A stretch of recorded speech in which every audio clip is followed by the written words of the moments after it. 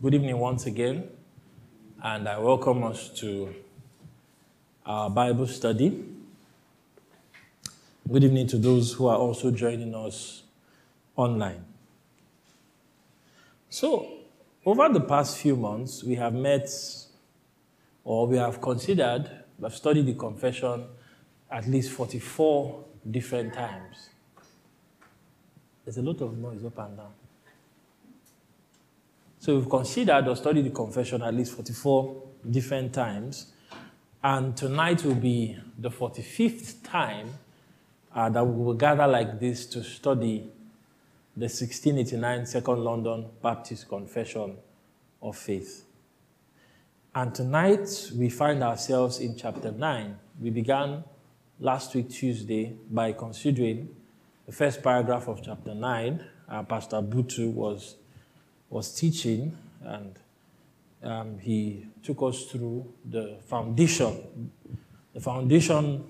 on which the remaining paragraphs are built upon in this chapter.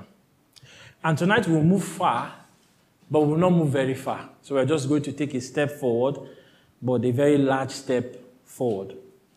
If you're on the group chat, or I think if you're online, it can be shared as well. I sent a document, a PDF document, with the content of chapter 9. This document I sent is different from the one that was shared last week. What is the difference? The one that was shared last week, which I also referenced when I sent it, is the original wording, while the one I sent today is the modernized wording done by our brothers and friends at Founders Ministries. So Founders Ministries, Tom Askell and the team there. So this is the modernized version. And I'm going to take us through the 5 paragraphs in this version, this modern version that I sent. Now, you don't need to have it to follow. If you listen, it's modernized, it's easy to follow. So let's read together. Paragraph 1. God has endowed human will with natural liberty and power to act on choices so that it is neither forced nor inherently bound by nature to do good or evil. Paragraph 2. Humanity in the state of innocence had freedom and power to will and to do what was good and well-pleasing to God. Yet, this condition was unstable so that humanity could fall from it. Paragraph 3. Humanity, by falling into a state of sin, has completely lost all ability to choose any spiritual good that accompanies salvation. Thus, people in their natural state are absolutely opposed to spiritual good and are dead in sin, so that they cannot convert themselves by their own strength or prepare themselves for conversion. Paragraph 4. When God converts sinners and transforms them into the state of grace, he frees them from their natural bondage to sin, and by his grace alone enables them to will and to do freely what is spiritually good. Yet, because of their remaining corruption, they do not perfectly nor exclusively will what is good, but also what is evil. Paragraph 5, which is my favorite paragraph anyways. Only in the state of glory is the will made perfectly and unchangeably free toward good alone. Amen. So let's run over what we considered last week in paragraph 1, and then we get into today's gist. So in paragraph 1, a number of things easily stand out. So I'm going to build upon what Pastor Butu, the foundation that he laid for us last week Tuesday. In paragraph 1, we see how special man is. You see, when the writers of the confession began to write about free will, at the back of their minds, or in the front of whatever is in front of them, is the truth that man is an image bearer. So this doctrine we are considering is unique to man over and above all other things or creatures that God made. So you can't say that the birds have the same thing we are talking about. You can't say that the trees have the same thing that we are talking about.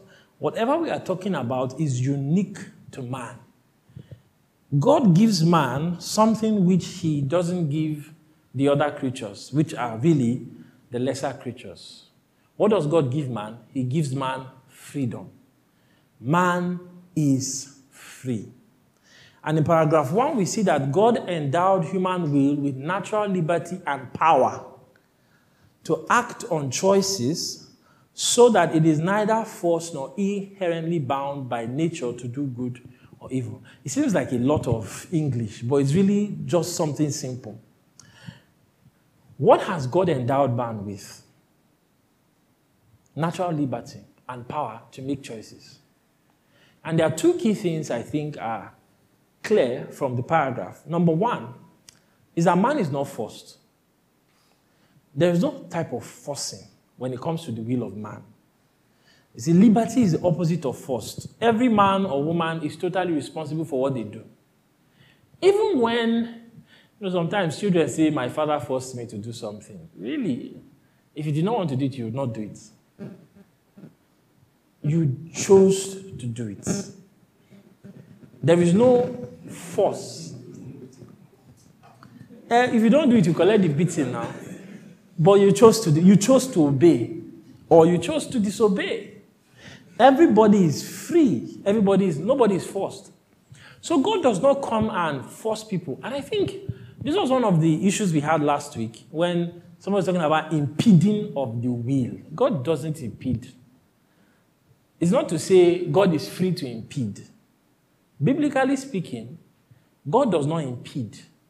It's not as if man wants to do something and God forces man to do. You know what force is? Force is not reasoning.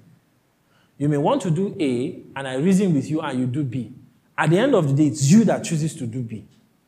But that man wants to do A, and God forces him, takes away his will, and forces him to do B. That's not true. It's not biblical. Secondly, man's freedom is not determined by nature. Look at that paragraph again. It says, man is neither forced nor inherently bound by nature to do good or evil. Now, nature here could really refer to the laws of nature. It could even go as far as saying it refers to the environment. That there are certain things in the environment that makes me behave a certain way, either to be a good person or to be a bad person. That's not true. And it's certainly not biblical. It is almost similar to this thing we used to say when we are Nigerians here, that Yoruba people are this, Hausa people are this, Igbo people are this. It is not true that people, because of certain environmental conditions or certain geographical conditions, are predisposed to good or predisposed to evil. The fact that there are outliers in every of those categorizations proves that people are not the product of their environment. Even in a very bad place, you see people who choose to do what every other person does not do. How? Well, because man has choice. Even in a place where people steal, you see people who still choose not to steal. And even in a place where people don't steal, you see people who choose to steal. So it is not determined by nature, by the environment, or by things around. There is nothing that impedes this freedom. There is nothing that impedes man's freedom. So what we learned last week is that whatever choice a person makes is an expression of their own desires. And we looked at James 1, if you'd be willing to turn there. James 1, verse 14. And James said, but each person is tempted when he is lured and enticed by his own desire. Then desire, when it has conceived, gives birth to sin, and sin, when it is fully grown, brings forth death. So it is inside. Whatever we do outward flows from what we want to do from the inside of us. So man is truly free. So some of the things we wanted to preempt last week was, if man is free, how can God be sovereign? We'll come to that later. But this is talking about man's freedom. The same issue we have. Whenever we're talking about God's sovereignty, we want to talk about man's freedom. Whenever we talk about man's freedom, we want to talk about God's freedom. It's good to deal with issues first before we start thinking of how they link together. Because the Bible definitely teaches the truths we are considering. So, in chapter 9, we have 5 paragraphs. The first paragraph is introduction, which we considered last week. Paragraph 2, 3, 4, 5 introduces us to what we call the 4 states of man's will. But before we get there, some of us last week had issues with man is totally free. How can man be totally free? I mean, if man is a sin, how can man be totally free? What can man choose and all that? And it became clear to some of us already, while the lesson was going on last week, that we need to still qualify this thing we call free will. Because it's not enough to just say man is free. Of course, it's good to lay the foundation by saying man is free, but it's not enough. Now, I may do a bit of philosophy. I'm not a fan of philosophy per se. But I think when it comes to the subject of freedom, a bit of philosophy will be helpful. A bit of philosophy will be helpful. Now, there's an old man called Augustine. Saint Augustine, if you like. But every other person that has died is a saint anyways. But Augustine was a theologian and a philosopher who lived maybe first 400 years of the church, I think. He lived the 3rd, 4th century of the church. And he was the first person that really began to postulate certain things about the will of man, or what we call human freedom. How free is man? And Augustine said that when it comes to the will of man, there are only 4 possibilities. We've looked at this before, so I'll just brush through it, but this is where it really has its application. And the first possibility Augustine put is posse peccare. Posse peccare is Latin. But you don't need to write the Latin. Just put number 1. The first it might be good to write, perhaps, if that will help you, because there's a lot of not to, able to, not to. So the first thing Augustine said, the first possibility is able to sin. The first possibility when it comes to the will of man or the freedom of man is that man is able to sin. Did you get that? So what's the first possibility? Man is what? Able to sin. Second possibility. Man is able to not sin, or able to remain free from sin. So what's the second possibility? Man is able to not sin. What's the difference between able to sin and able to not sin? Can somebody help us? See, this thing we are saying, posse peccare, non-posse peccare, non-posse, non-peccare. If you don't understand what it means, it's rubbish. So, what is the difference between able to sin and able to not sin? English class. No. This is we drank something before coming to church. Able to sin means I am able to sin. Ability. Able to not sin means I am able to choose not to do something. Does that make sense? Are we together? Able to sin means I can sin. Able to not sin means I can choose not to sin. Is that clear? Is that clear? See, if we don't understand this, we may not understand any other thing we are going to do tonight. Like I said, writing it might be helpful. Number 3, not able to sin. Number 1, able to sin. Number 2, able to not sin. Number 3, not able to sin. What does that mean? So there's no ability to sin. Abi? It's just the way you can say, it is not possible for a man to fly. Cool? He's not able to fly. Does it make sense? So that in this state, man is not able to. Sin is outside the realm of possibility. It cannot happen. Of course, there's no such thing as a probability of 0, but in this case, there's probability of 0. Sin cannot happen. Number 3, not able to not sin. Sorry, number 4, not able to not sin. What does that mean? So just that not able now English, just convert it to unable. Okay? Unable to not sin means what? You cannot choose to not sin. Do you understand? It is not possible to now choose to not sin. Does that make sense? Does that make sense? Let's run over it again. Number one, able to sin. There's ability to sin. Number two, able to not sin. There's ability to say no to sin. Number three, not able to sin means you cannot even sin. There's nothing inside. Sin is an impossibility, right? Number four, not able to not sin means you cannot even choose to stop sinning. It is an inevitability. I take 30 seconds to digest this thing. For real, think about it.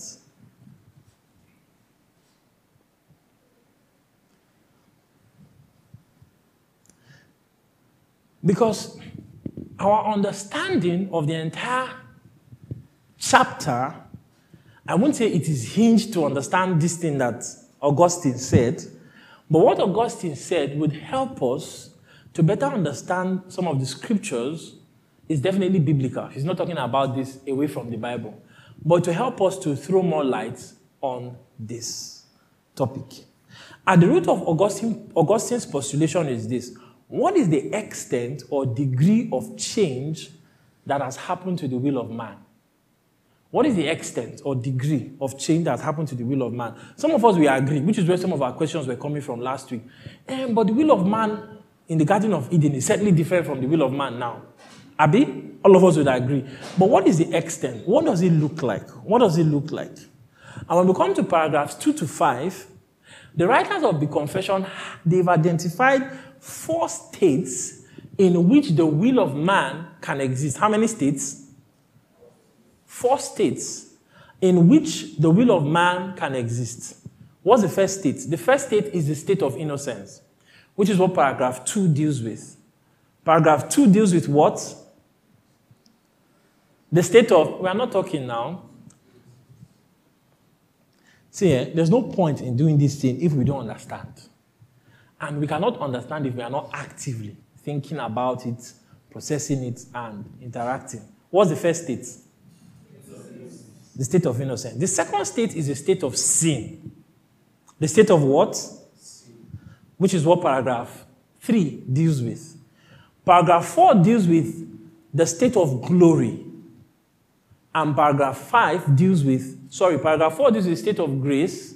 And paragraph 5 deals with the state of glory. So what are the 4 states? Innocence, followed by, okay. So this evening, realistic, we can only touch one. But I want to still throw some light on each of those states so that it will help us to understand what we're looking at today and even what we'll be looking at next week. Somebody might say that if the will of man exists in different states, then the will is not truly free will. Now, how can you say there's innocence, there's sin, there's grace, and then there's glory? It means that the will is not truly free will. Because something exists in states does not mean it is not truly that thing. And the classical example is water. Some of us did secondary school physics. What is the formula for water? H2O. But how many states can H2O exist in? How many? What's the first state? No, let's go. What is the first? Solid, which we'll also call ice. What is the second state? Liquid, which we call water. Abi? What is the third state? Gas. So if you bring an ice cube now and put it in front of you, what is it? H2O. Abi? In that state, it is H2O. If you apply heat to it and put it in a bottle, is it still H2O?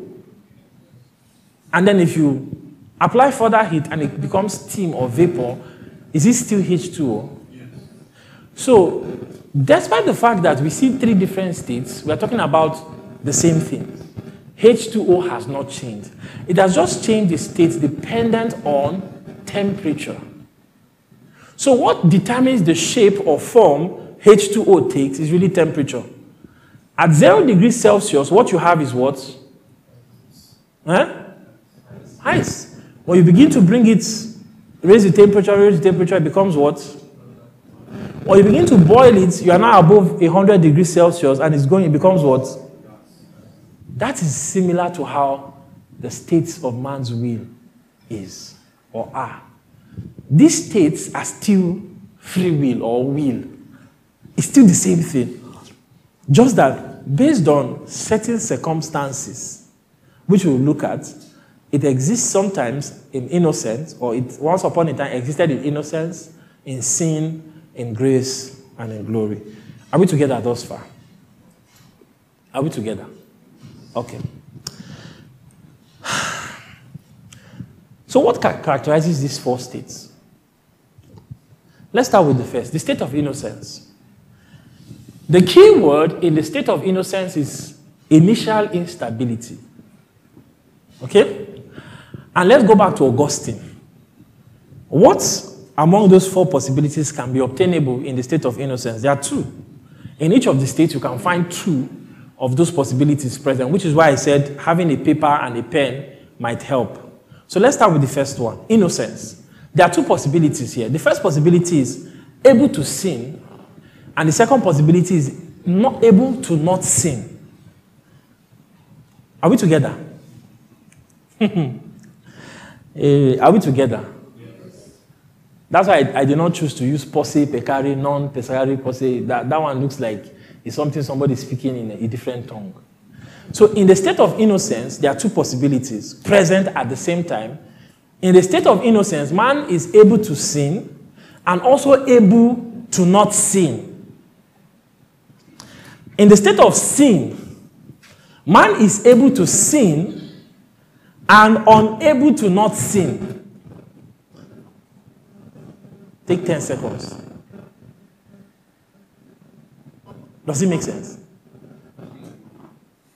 In the state of sin, man is able to sin, there's ability to sin, and man is unable to not sin. That he cannot but sin. Does it make sense?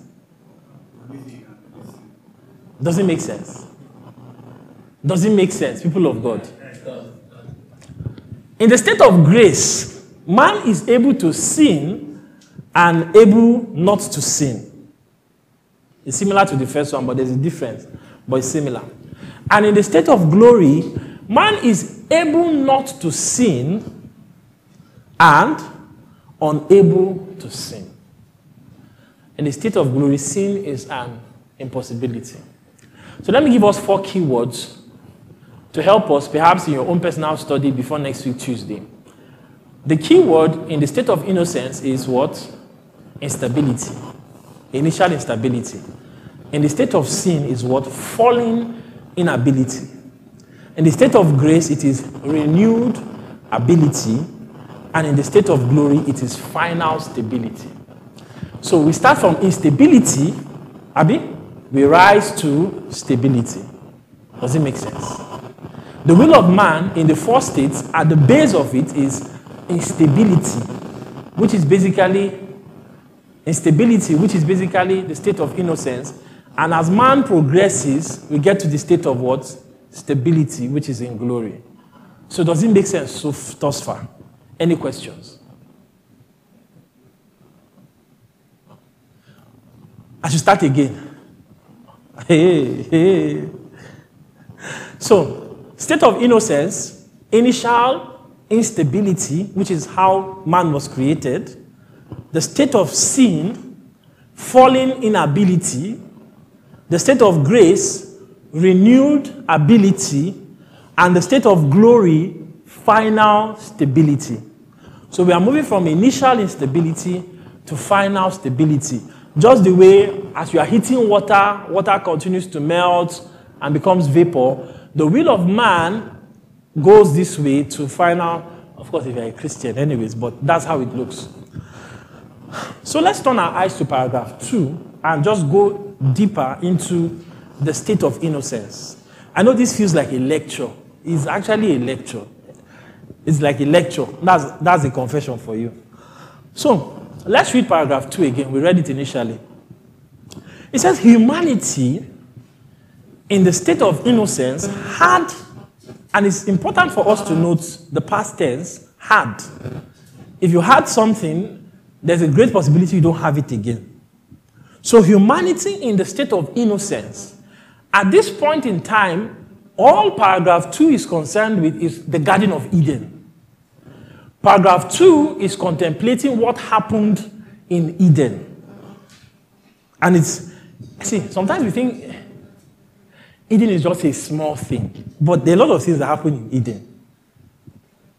Humanity in the state of innocence had freedom and power, those two things, freedom, liberty, power, ability, to will and to do what was good and well-pleasing to God. Yet, this condition was unstable so that humanity could fall from it.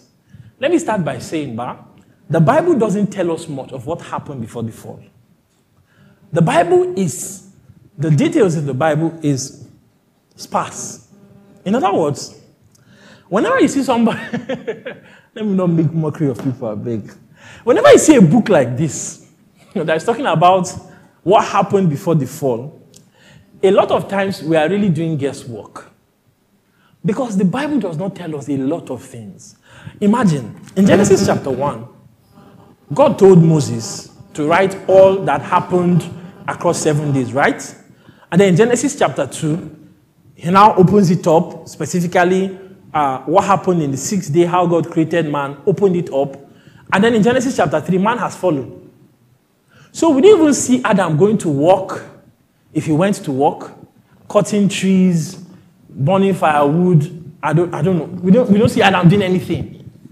It's just as if God just created man and man fell.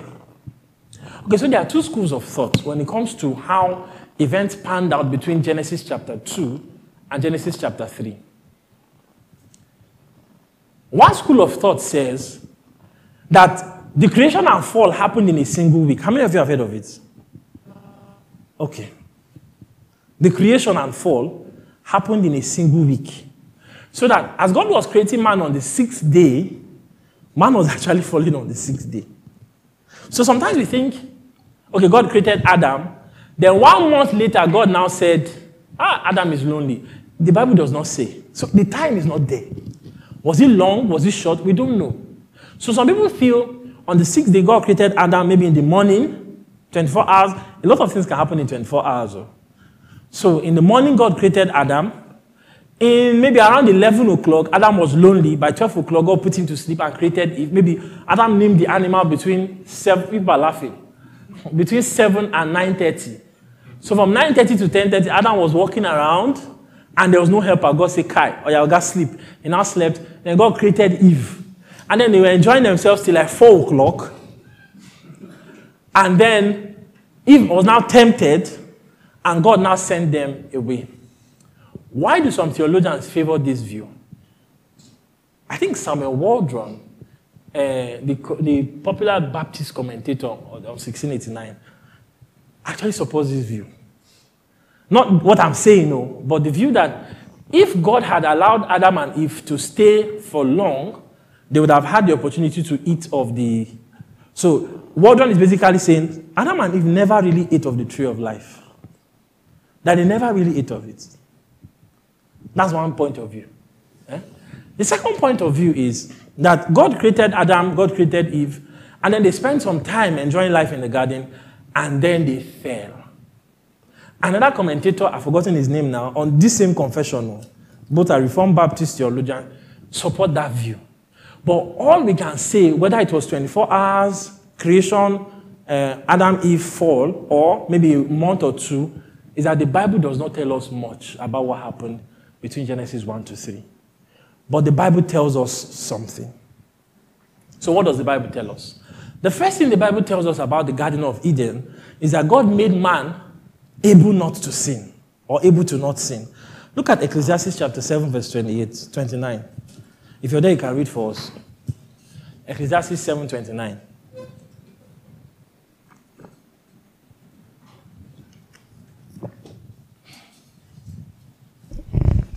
Ecclesiastes 7:29. Yeah. See, this alone I found, that God made man upright, but they have sought out many schemes. Okay. God made man upright. What does that mean? Uprightness, most times in scripture, is used to refer to righteousness, rightness, the proper way things are. So uprightness here means God made man right. And the important thing that this teacher is trying to teach us is that when God created man, man did not have to work for uprightness.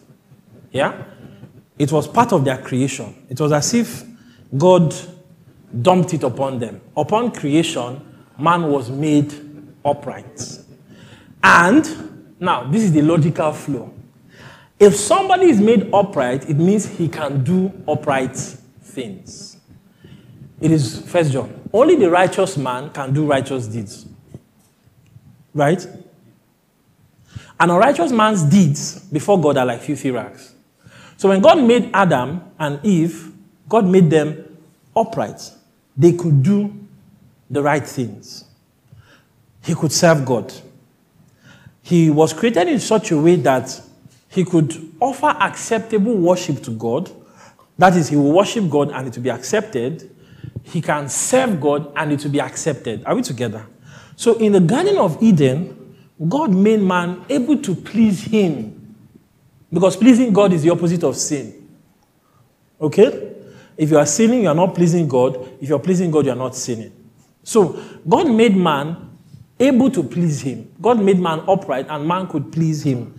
And that second part of the verse throws light on the first. It says, but they have sought out many schemes.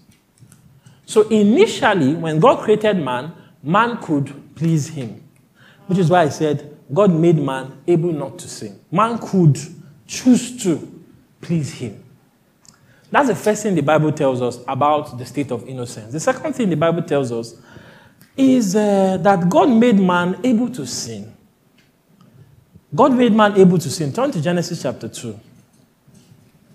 God made man able to sin. Now, these phrases, you won't see them in the Bible, of course, but you can infer by your humanitics.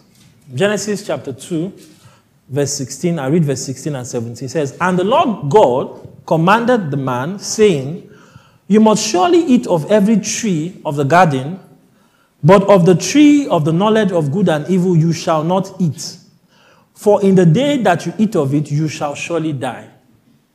Look at it again. God told man, you may surely eat of every tree, but do not eat of this one. You are able to disobey me, but I'm telling you, do not disobey me. Do not eat of this one. Just the next page, or the same page. Chapter 3, verse 6. It says, so when the woman saw that the tree was good for food, and that it was a delight to the eyes, and that the tree was to be desired to make one wise, she took of its fruit and ate, and she also gave some to her husband who was with her. So in Genesis chapter 2, we already see this possibility, right? That man can choose not to obey God. Man could sin. Does it make sense? Man could sin. And some of us think God was just being theoretical. God wasn't being theoretical. And I think the way to know God wasn't being theoretical is to study passages like Romans chapter 5 from verse 12 to 21, and then 1 Corinthians 15, when the Apostle Paul is trying to draw a kind of opposition between Adam and Christ. God was not joking. Adam was put in probation, theologically speaking. He was put in probation. So God told him, do this one. If you do this, this is what will happen to you. Inferred, of course, because it's not stated clearly in Scripture, like word for word. But if you don't do it, this is what's going to happen to you. So passages like Romans 5, 1 Corinthians 15 give us an idea that if Adam had obeyed God, Adam would have earned life. Abi? If Adam disobeyed God, Adam would have earned death, which is what he earned. When Adam sinned, he died. So this is why we call this the state of instability. So it's almost as though Adam is neither here nor there, in a sense. So he was able to say yes to sin, and he was also able to say no to sin. but Adam said yes to sin. So let's provide some further clarification on this matter of Adam and sin. Was Adam autonomous before the fall? No. Adam was never autonomous. So some people think, okay, in the Garden of Eden, the will was correct. The reason why we are not autonomous now is because Adam fell. No. Even Adam, in a state of innocence, was not autonomous. What I mean by autonomous, autonomy means his will is devoid from God's will. What some people call libertarian view or libertarian freedom. That is that God's sovereignty is just, Adam could do, he was absolutely sovereign, 100%. And of course, that's why we did chapter 2 first of all. In chapter 2, not chapter 2, chapter 3, I just want to read for us what we considered many weeks back. It says, from all eternity, God decreed everything that occurs without reference to anything outside himself. I want to jump one section. It says, God's decree does not violate the will of the creature or take away the free working or contingency of secondary causes. On the contrary, they are established by God's decree. So, somebody was saying last week, kept saying, impeding of will. God doesn't impede your will. Forget the fact that we're talking about the introduction last week. God never impedes the freedom of the creature. God doesn't impede your will. It does not happen. God doesn't impede your will. So how does God's sovereignty and man's will? I mean, Acts chapter 4, we looked at this some months back. The way to look at it is that God has decreed everything from eternity past. You will serve the purposes of God. That's all. You are free, but your freedom will serve the purposes of God. Your freedom cannot, how do you say it now? Your freedom cannot get out of God's purposes. You are free, absolutely free. So that means, some people used to say this thing, when you say, some people don't understand what we're talking about. Then, when I was struggling to accept some of these doctrines, some people say, how can you say God decrees all things? Bam!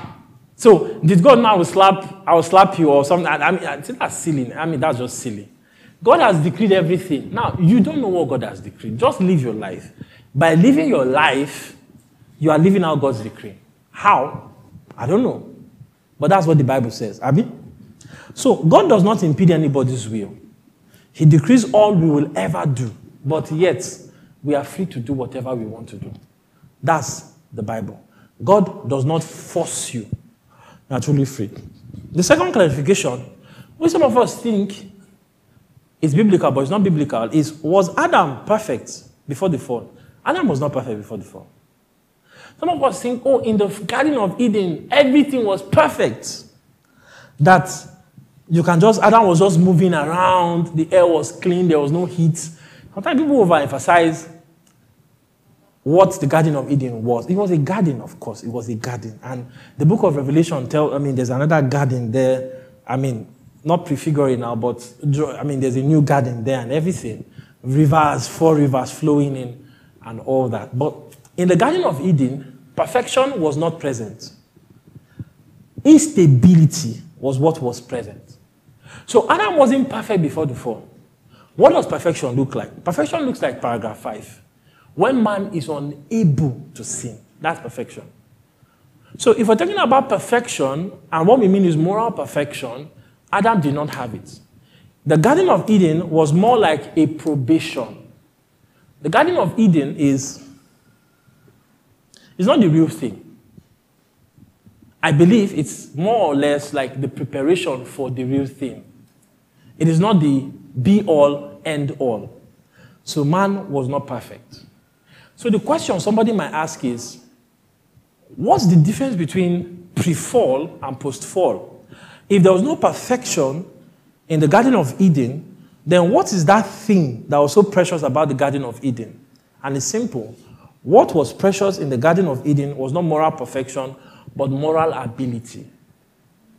Moral ability. Okay, now, I may have to now go back to the lecture again. Now, theologians, particularly Jonathan Edwards in his treatise on the freedom of the will, drew a distinction between natural ability and moral ability. How many of us have heard that before? You've not heard it before, but you're hearing it today. There's always a first time to hear something. So natural ability and moral ability. These two things Adam had. After the fall, we don't have. So let's settle down and open them up. What is natural ability? Natural ability is more or less the equipment or enablement to do a thing. It's not difficult. You don't have wings, so you can't fly. You don't have the enablement in your body to fly. Abi? If you put a human being in water, what will happen? Will he live or die? He will die. Why will he die? I mean, somebody who cannot swim now. Why will he die? He does not drink the water. He doesn't have the ability. Number one, his body is not shaped in a way to easily glide in water. It doesn't have fins. It doesn't have the mechanism, that natural enablement, that physical properties that would enable him to survive in water. That's what we call natural ability. So when it comes to the will of man, God gave everybody natural ability. What's natural ability? You have a mind to think, to process things. You have a heart to feel those things. And you have a will to act out those things. You have natural ability. Which is what we're looking at in paragraph 1. When the paragraph was talking about natural tendency. Natural liberty. It means that God has given you everything. In fact, the emotions you need, the cry, something happens to you, you feel pain, you cry, then you don't make the same mistake again.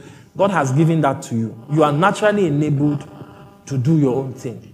In the Garden of Eden, what Adam had was moral ability, which was disposition.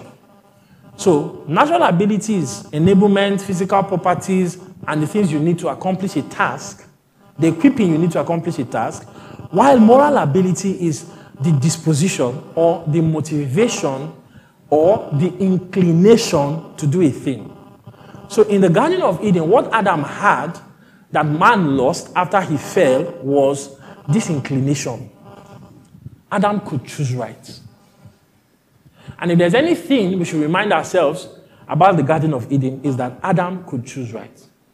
There's a tendency, sometimes when you come to a place where God is exalted, sometimes I'm tired of social media. Calvinists, people on social media. They go to a church where God is always exalted. Man should be debased. Man should be full. So the mistake we now make is that we now debase man more than God even debased man. To the point that, say, from when God created man, man could not do right. That's not biblical. That's not biblical. It's not a heresy, but it's an error. In the Garden of Eden, Adam had spiritual or moral ability. So Adam could choose to do the right thing. So this is the thing that really differentiates pre-fall and post-fall. After the Garden of Eden, what man now has, which is paragraph 3, which we'll look at next week, is moral inability or spiritual inability. So when we are born now, as descendants of Adam, we have natural ability, but we don't have moral ability. So some people now think that moral ability means you don't have free will. No, you have free will. The problem is that the inclination has changed. Does that make sense? Post-fall, the inclination is the bent. Where does this thing bend to? It has changed. It is no longer bent towards God. So does that make sense? See, the way people are looking at me, some of you just want to sleep. But does that make sense? Is it clear so far? That's all about the second paragraph. The state of innocence. Man was unstable. Now the Bible does not tell us so much about this state, but the Bible tells us enough. He was unstable. He could do right.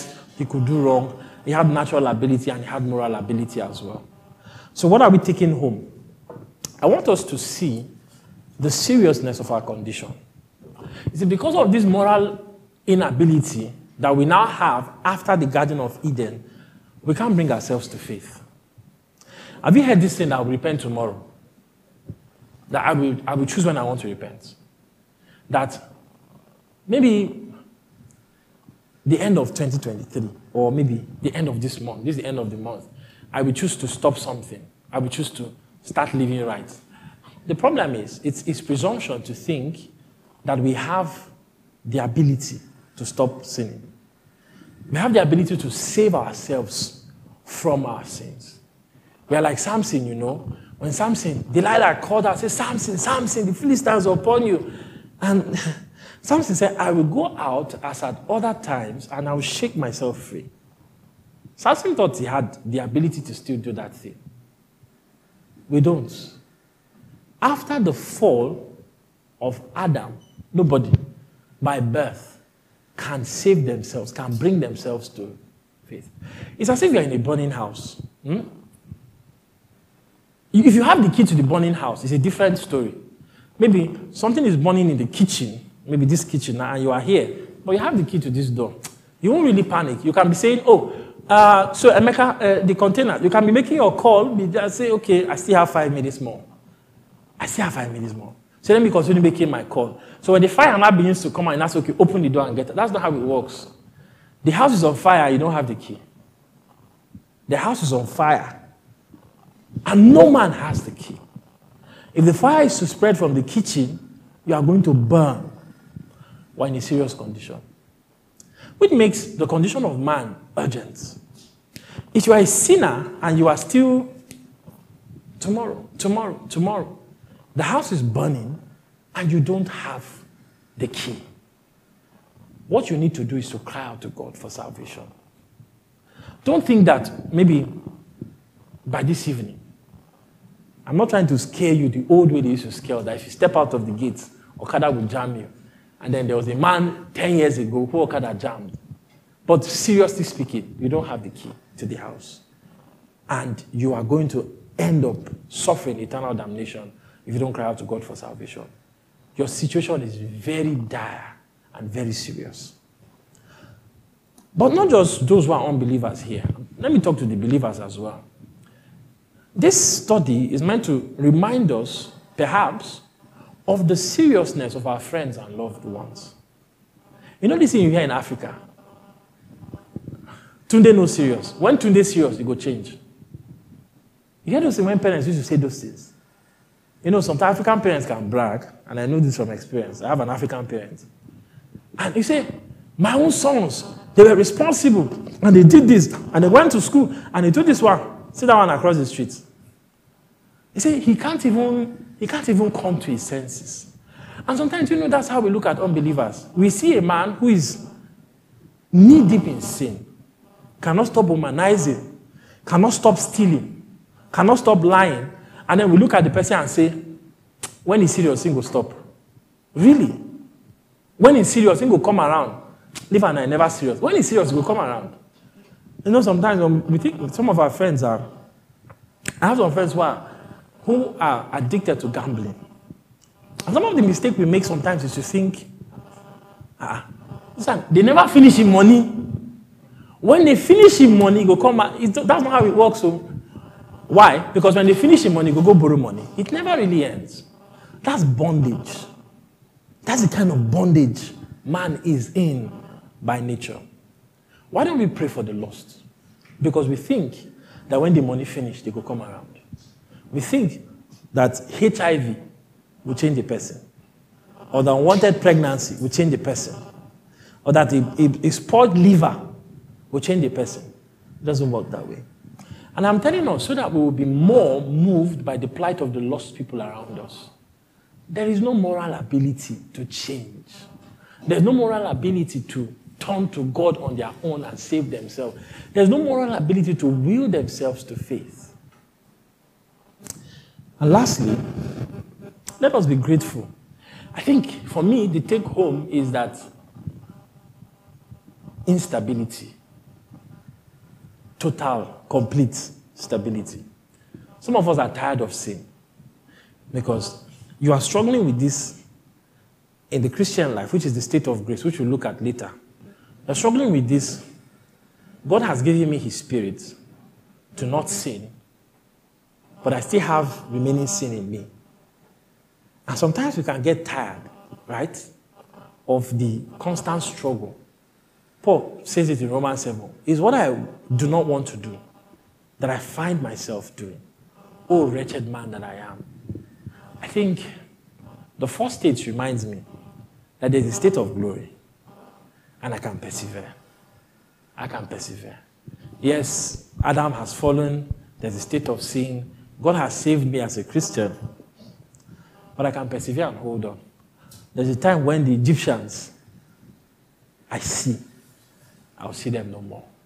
Any questions? Any questions? How many questions do we have? There's one online, but from who? Brother Sam, Adrian. Okay, bro Essie, bro Wilson, bro Sam. Good evening, everyone. Good evening, Sam. So, you said at one point that we are free, but our freedom will always serve the will of God. We are absolutely free, but our freedom would never be out. Would never go out of the will of God. That's how you put it, right? Yeah. But then before that, you said humanity has never been. No, you said we never had autonomy. So I think my question now would be: what's the difference between we being free and we being free to the point of autonomy or something like that? Okay, let me just answer. Autonomy would mean that God has nothing to say. We call all the shots. There's no such thing as God's decree, and if there's such thing as God's decree, it is merely God bowing down to us or God just knowing what we will do. God doesn't stand objectively and decree a thing. That's the difference. So the biblical view is that man is never autonomous. Man is free, truly free. He makes his own choices in time, but that's at the human level. At the upper level, God has decreed everything. He has decreed the end from the beginning. At the topmost level. So man here is truly free, but he's not autonomous. He's still under God's sovereignty and God's decree. So that's how two of them relate. I don't know if that helps. I'll ask the question next week. Maybe next week, Samuel will explain further on the second next question week, I have. yeah. Hopefully you'll not see me here next week. Anyways, Bro Wilson. Good evening, everyone. Good evening, Sam. Okay, just to reiterate from what you said about Adam from the beginning, that he said he had the ability to not sin.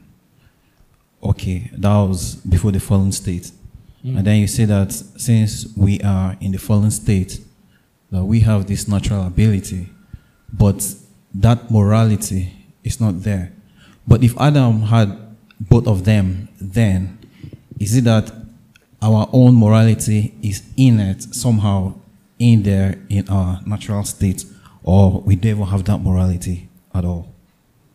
Yeah, so the thing with Adam is, we can't say a lot about Adam. Do you know why? Adam is the only person like himself in the whole Bible. Not just that. How many are we in the world now? 8 billion, Abi? 8 billion. Do you know there were no two Adams? There was just one Adam and one Eve. So compare the amount of data we have on those two people. It's very small, just two of them. After Adam, every other person is a different kind of human being with a different kind of being, existing in a different state, right? So what we can say is that Adam and Eve, two of them at that time, had both natural ability, they had the equipment and the enablement to make choices, and that their choices could be good or evil. Their choices could be good toward God and also not good toward God. After Adam and Eve fell, specifically after Adam fell, he lost that inclination to do good again. So it's as if, assuming this is the will of Adam, the natural ability, this is good, this is evil. Adam could do both. He could, because he was in a state of innocence, he was unstable, he was upright, and God gave him the choice. He could do both. After Adam fell, if this was good, this one don't spoil. So Adam could only go this way now. Adam, Cain, Abel, every person who comes after Adam, including ourselves, when it comes to God by nature. This is different from the state of grace. So in the state of grace, God renews this, right? God renews it, not just renewing it. We now have enablement by the Holy Spirit to come here. But before somebody becomes a Christian, this is where we are toward God. We can do some good toward man, In terms of acceptable societal good, civil good, we can pay our taxes, we can clean our surrounding. But when it comes to God word, we can't do anything good God word. The mind that is set on the flesh is hostile to God. It cannot please God. Romans 8:7. Indeed, it cannot. It can't come this way. It's always here. Cannot please God. Hostile to God. At enmity with God. So that's the difference between Adam and us by nature. When we come to Christ now, this thing is now renewed. It can now bend towards good. So by the help of the Holy Spirit, we can choose good. We can choose good. But before we come to Christ, we are just here. Bad, bad, bad. Evil, evil, evil, evil. And then when we get to heaven, it's here. Confirm. This one is gone. We can't sin again. I don't know if that helps. Yeah, it did help. But the caveat should have been good towards God. Yeah, because good towards like God. you exemplified, there are people that are morally good and that actually exhibit that morality but don't know God. Yes. So the good we are defining in this sense is good toward God. Good, that is spiritually good. But Sam. Okay, Brother Sam Major has two questions. One is, what did Adam lose at the fall? Moral ability, natural ability, or both? Moral ability. Then did Old Testament saints have renewed ability? That's a very good question. That's a very, very good question. When I was right, it's a good question. Did the Old Testament saints have renewed ability? That's interesting. If we're going to define renewed ability as the indwelling of the Holy Spirit, were they indwelled by the Spirit? Were they saved by faith? Yes. Right? They were saved by faith. They were genuinely Christians. Were they indwelled by the Holy Spirit? In the same way that in the New Covenant, now, see, the indwelling of the Holy Spirit, actually, biblically speaking, is a direct result of the work of Christ. Abi? Galatians chapter 4, verse 6. Because ye are sons, God has sent the Spirit of His Son into your hearts, whereby you cry, Abba, Father. So what do you think, church? Did they have renewed ability? But God should be saying they are not. I don't know if you are dispensationalist, so I don't even know whether I should. I don't trust you. You are a son of John MacArthur. You are not reformed. That's a joke, by the way. But what do you think? They are not the same.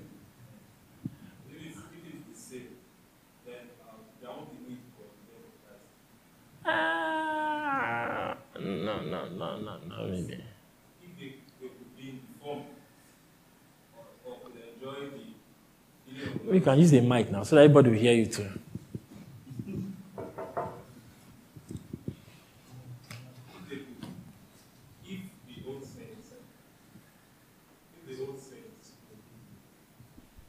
If the old saints could be in a form where they enjoy the feeling of the Holy Spirit, like us who are post death of Christ, then I think there won't be any need. We would have just been there and then moved to heaven.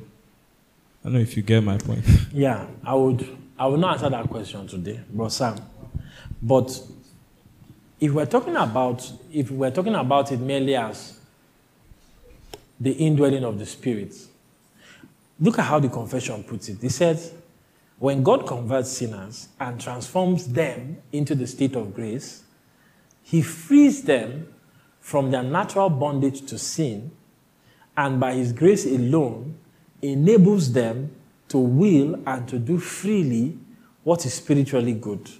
Yet, because of their remaining corruption, they do not perfectly nor exclusively will what is good, but also will what is evil. And all the proof texts are all from the New Testament. So I think there's a sense in which we can say, in the New Testament, we have the Holy Spirit in a way that the Old Testament saints did not. But it doesn't mean they were unable to do spiritual good. I will get back to you on that next week. But there's a difference, but it doesn't mean they were unable to do spiritual good. Because when God saves a person, God enables that person to do spiritual good. So if they were saved by faith, they could do spiritual good. Does that make sense? Somebody has a question. 2 questions. Okay, because of time. I mean, this is 7:11, so 30 seconds.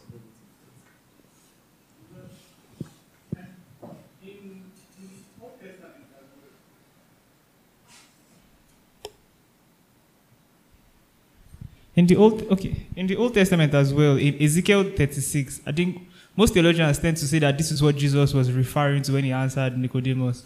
When Nicodemus asked him, how does someone get born again? Yeah, so in Ezekiel 36, that's where God was saying, I will sprinkle clean water on you, and you shall be clean from all your uncleanness, and from all your idols I will cleanse you. I will give you a new heart, and a new spirit I'll put within you. But I don't know, is this prophetic, or did this happen in the Old Testament? Like, this is Ezekiel 36, it's in the Old Testament. But here as well, it says, I will put a new spirit I will put within you. Bro, did you? You're asking a question. You said it was contribution, but you're asking a question. It turned to question. Bro, did you? Good evening, church. Good evening, sir. Okay, so I have a question, not a contribution, by the way. So, would you? Okay, you say you have not answered Brother Sam's question, have you? Yeah, no, I've answered it, but not completely. I've answered it halfway. Okay, so for the Old Testament saints, what is really different between them and the New Testament saints? Because would you, especially as it comes to the ability part, and we know that it's the Holy Spirit indwelling that enables us. So we can see in the Old Testament that the Holy Spirit left somebody, King Saul.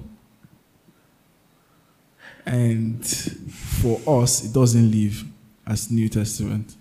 We are taught expressly that the Spirit never leaves us. So would you, I don't know. My question is not even clear in my head. So you are going to clarify it for me.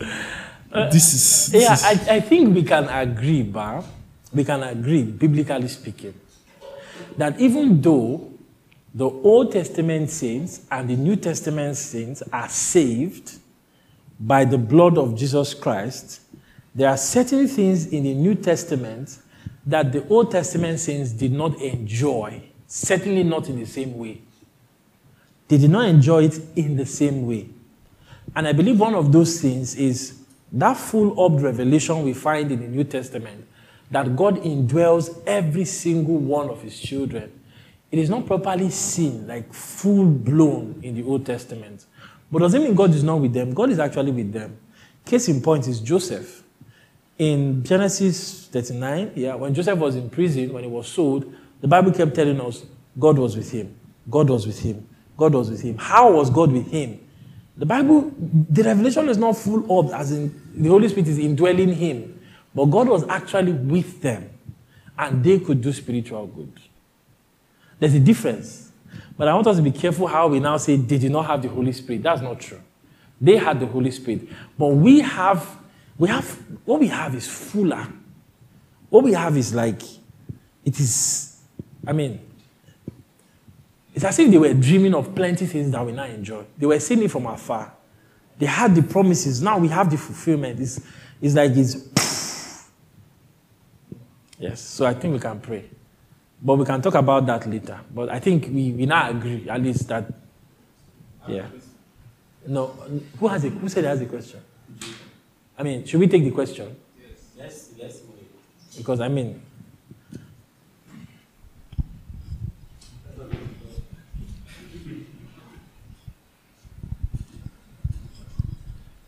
my question is this.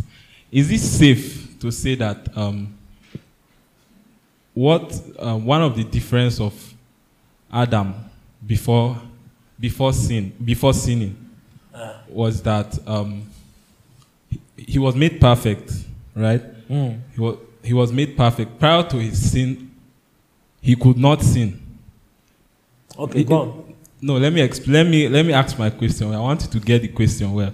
Could we say that the difference between Adam and us now is, as in terms of when we are talking about him not being able to, us now not being able to not sin, and him, because if he was, it's totally different, because him, he could not, he was not in the state of not being able to not sin, right? And he sinned. So the difference between him and us, is it safe to say now that he was yet to sin? No, is that the question? That he was yet to, I don't know, maybe I'll write the question down so that I can explain myself well, because this is confusing. Write it down. I think we can pray and go. I mean, we can. I mean, it's 5 paragraphs. We'll come back next week. We'll continue from a state of sin. So it's because we did not really go into paragraph 3. It's paragraph 3 that opens up the state of sin. So instead of saying able to not sin, not able, in paragraph 3 we will now see the specific problems outlined. We can't do good. We can't do this. Outlined to what happened to man after the fall. Okay. So I think we've learned enough tonight. Let us pray.